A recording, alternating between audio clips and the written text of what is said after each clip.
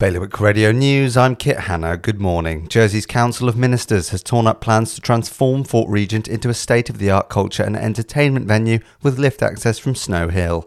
PwC will provide an independent assessment into the states of Guernsey IT failures, which affected services at the end of last year.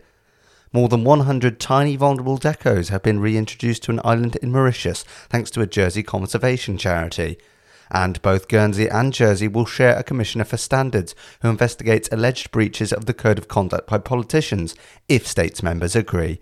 For more on all of today's stories, visit bailiwickexpress.com.